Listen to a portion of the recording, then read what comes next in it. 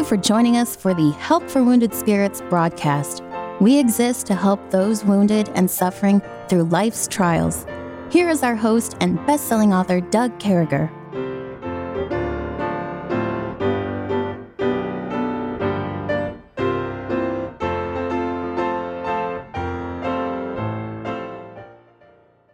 Great to be back with you, folks. I certainly hope this finds you well and in the arms of our Lord and Savior, Jesus Christ. Just thank you. Thank you for taking the opportunity to tune in and being part of this today. And with me is my friend Kevin. He's still up there in North Carolina. Good morning, Kevin. Good morning, sir. I want you to know that I'm starting out with the fourth grade joke before I even get going today, just so the placement's right. And so I've been collecting these jokes. And this one said, what did Jonah's family say when he told them about what happened before reaching Nineveh? Sounds fishy.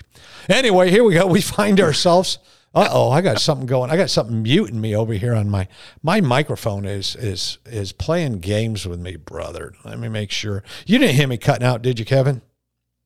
I didn't. He's continued for me. Oh, okay, good. So, folks, we find ourselves in the book of John, chapter number 4, the chapter of living water, the chapter of Christ must needs go to Samaria.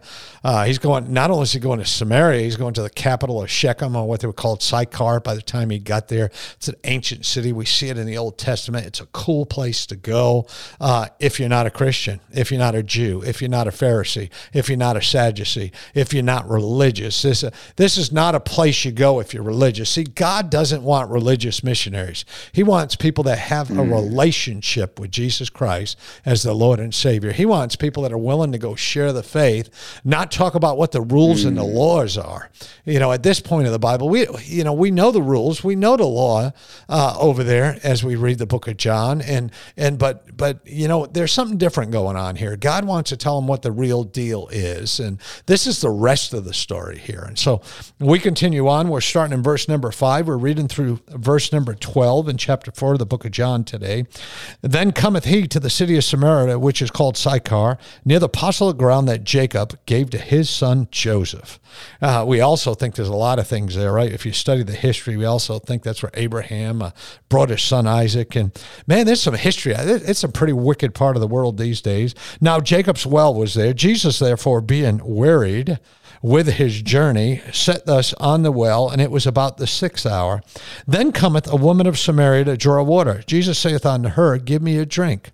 For his disciples were gone away unto the city to buy meat. It's always good to go into the city to buy meat, as long as I like 2-inch thick T-bones, praise God.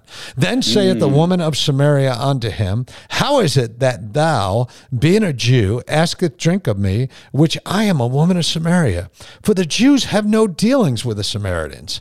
Religious people are always canceling people out of their lives. I don't want to hang out with that person. You know, that person got drunk once. That person broke up with my daughter. That person didn't go to the right church until he got saved. Stop that stuff. All right. That's what God came for. So we don't crush people out and make rules for them and change the way we think about people. No, Christ came. It's a new crowd now. It's okay.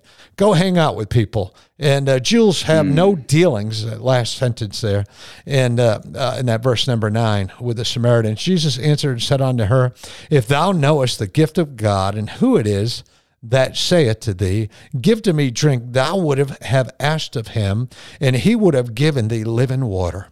The woman said it unto her, Sir, thou hast nothing to draw with, and the well is deep. From whence then hast thou that living water?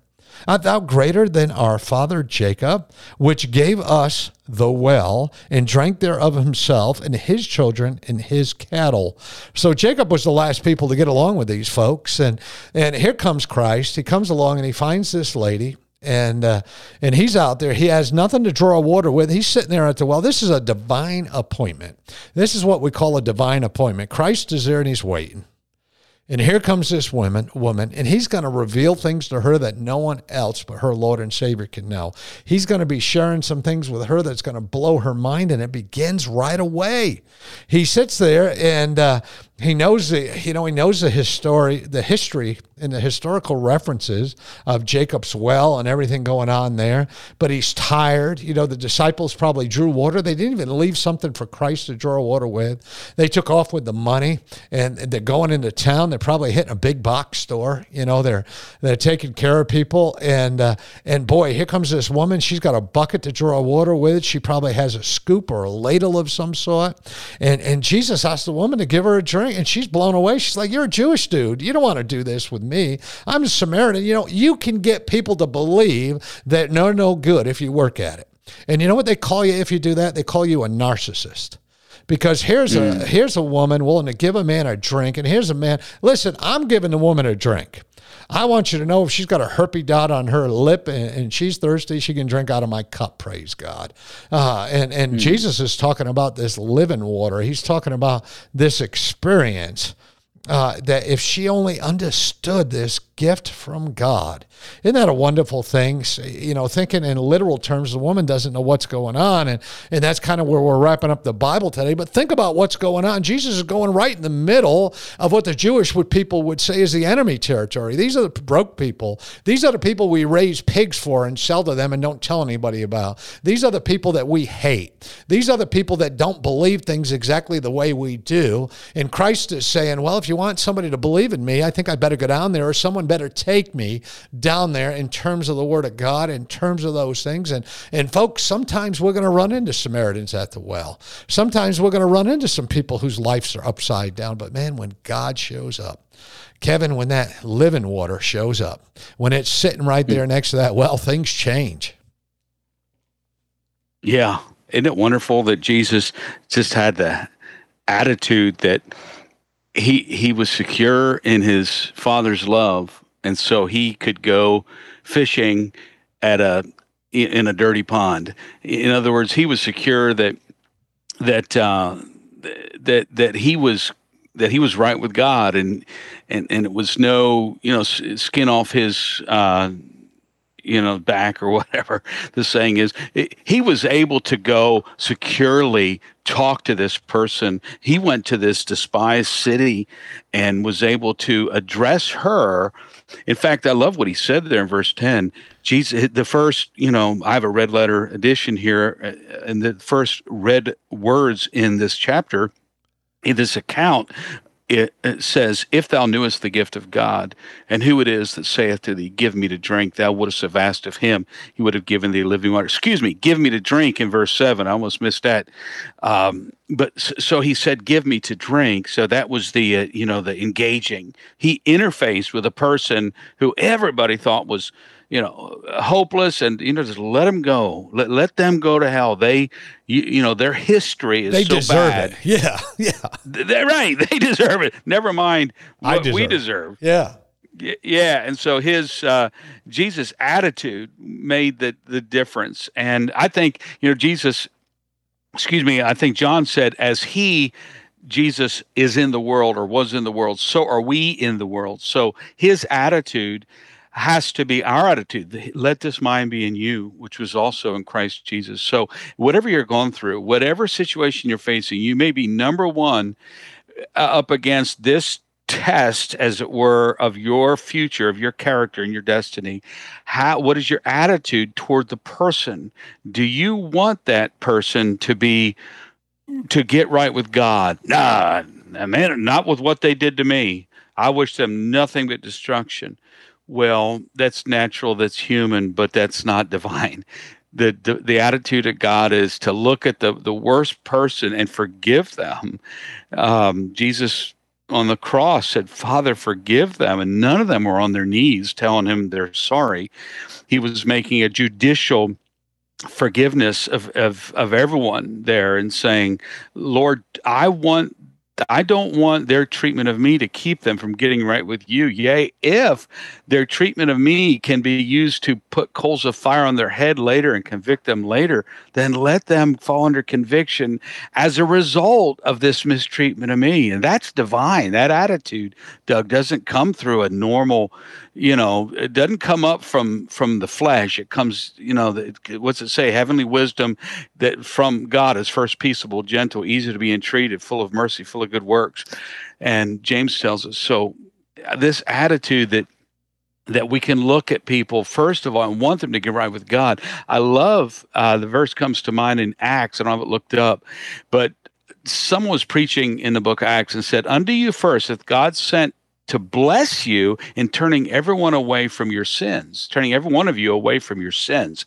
So our Savior's attitude is, I want to bless you. Jesus said, bless them that use you and despitefully hurt you and all that. So I want you to get right with God. So I'm coming to Samaria, and the impression I want you to get is that I am different from the status quo Jew because of my attitude.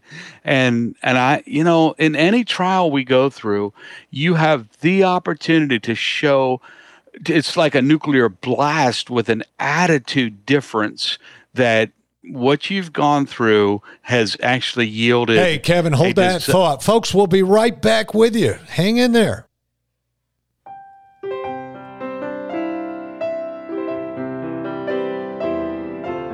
Will return shortly. Meanwhile, you're hearing this music while radio stations are identifying themselves and broadcasting advertisements.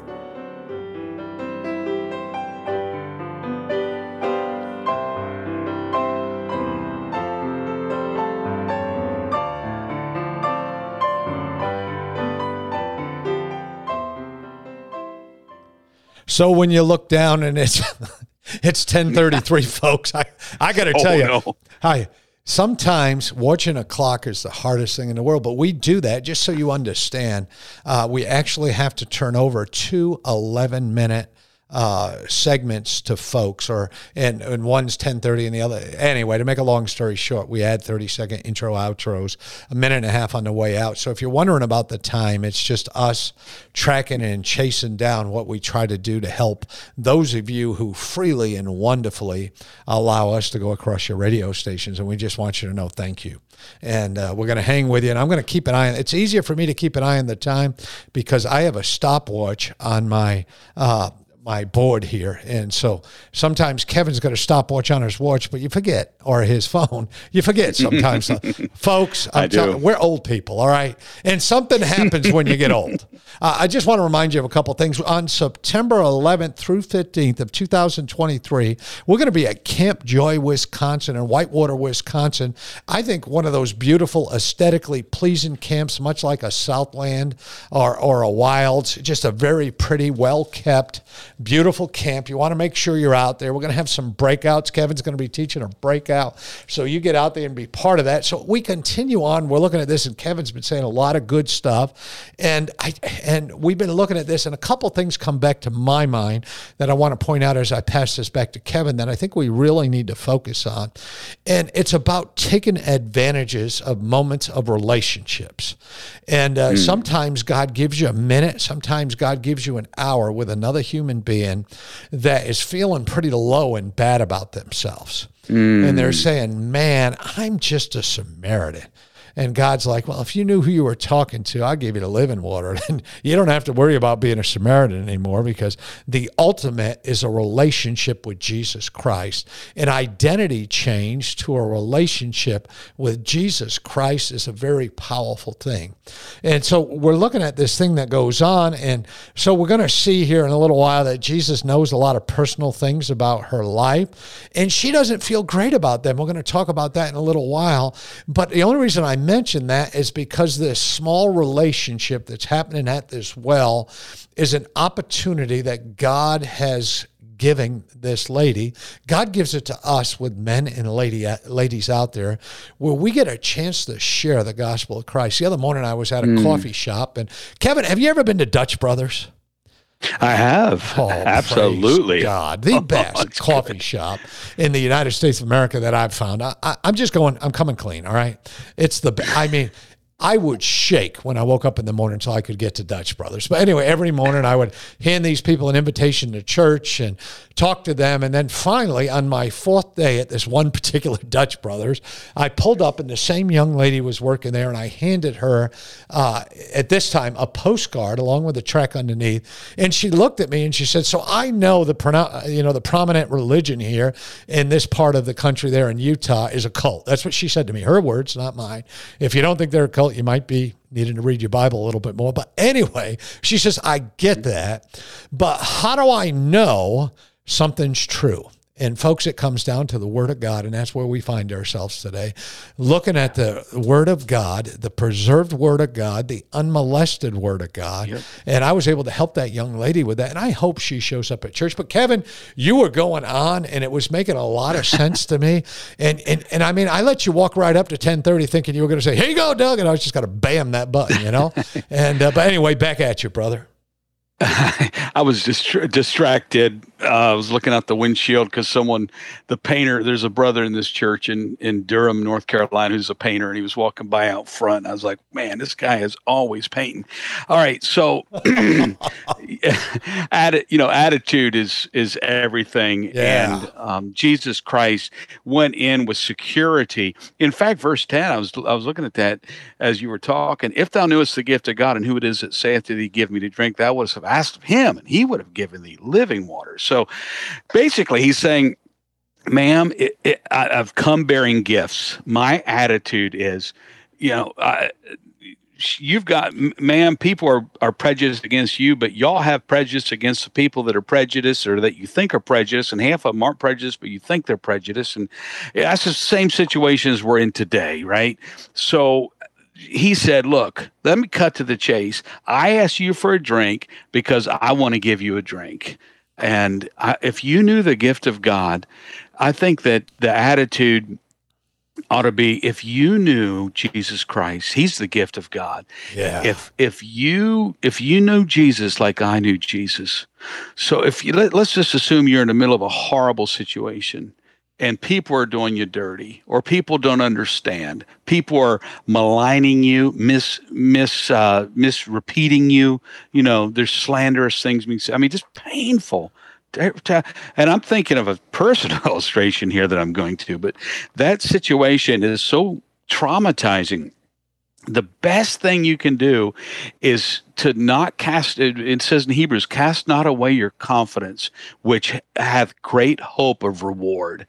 Don't throw aside, don't stoop to giving up your confidence. Now, it's easy to say, I've done it, but to be confident, I think confidence starts with saying, you know what? I am offering someone that is more worthy than I am. I know him. The world hath not known him, but I know him, John 17. And so in offering him, it's up to you whether you want to accept it or reject it. If you knew Jesus like I knew Jesus, you wouldn't say that. If you knew Jesus like I knew Jesus, you wouldn't think that. You wouldn't live that way. If you knew the gift of God. So again, just putting a clincher on this whole thought is, or I'm applying it or illustrating it. When one time I had to go meet someone that had done me the most damage, Doug, of anyone that I'd ever been done in my life. This guy went on an attack. He just hated preachers and because he had been hurt. So he just hated people that he esteemed were were formed like him. And so anyway, he just maligned, did a lot of junk. So I had to go meet him one time. Believe it or not, God made it. I had to go to Samaria because I had to pick up someone else, another loved one. And so I went to that person. I just thought to myself, I could punch him in the mouth. I could do all kind of things. I kind of contemplated various things. I seriously contemplated, various things. But what God finally said is, the only peace I had in my heart was go in and shake his hand. Go in and shake his hand. Well, he was avoiding me because when you lie someone, lie about someone, the Bible says, he that lieth hateth those that are, and I'm not quoting exactly, hateth those that are afflicted by it. So if I lie against you, I'm going to hate you whether or not I did before or not because I lied about you. So I went up and I shook the hands of someone that hated me and that lied about me. He just said, I've got a headache. Oh, I've got a headache. Just was being cowardly about it. I know those knuckleheads. But you know what? Yeah. Yeah, you do. And you know this one too. But this situation was, there were loved ones that I loved and I was praying for and still do and love and pray for, that were close enough to the situation that they were watching my attitude and certainly expecting some negative things, but to come from me. However, praise God, Jesus in me gave me an attitude where I wanted to bless him in turning him away from his sins. And thank God he took up the cause, and I continue to this day. Praise God. Praise the Lord, and folks, I'm telling you, I don't care where you were raised. I don't care who your people were. I don't care what the house was like you were in. I don't care what folks have to say about your parents, your brothers, your sisters. I don't care what your pedigree is.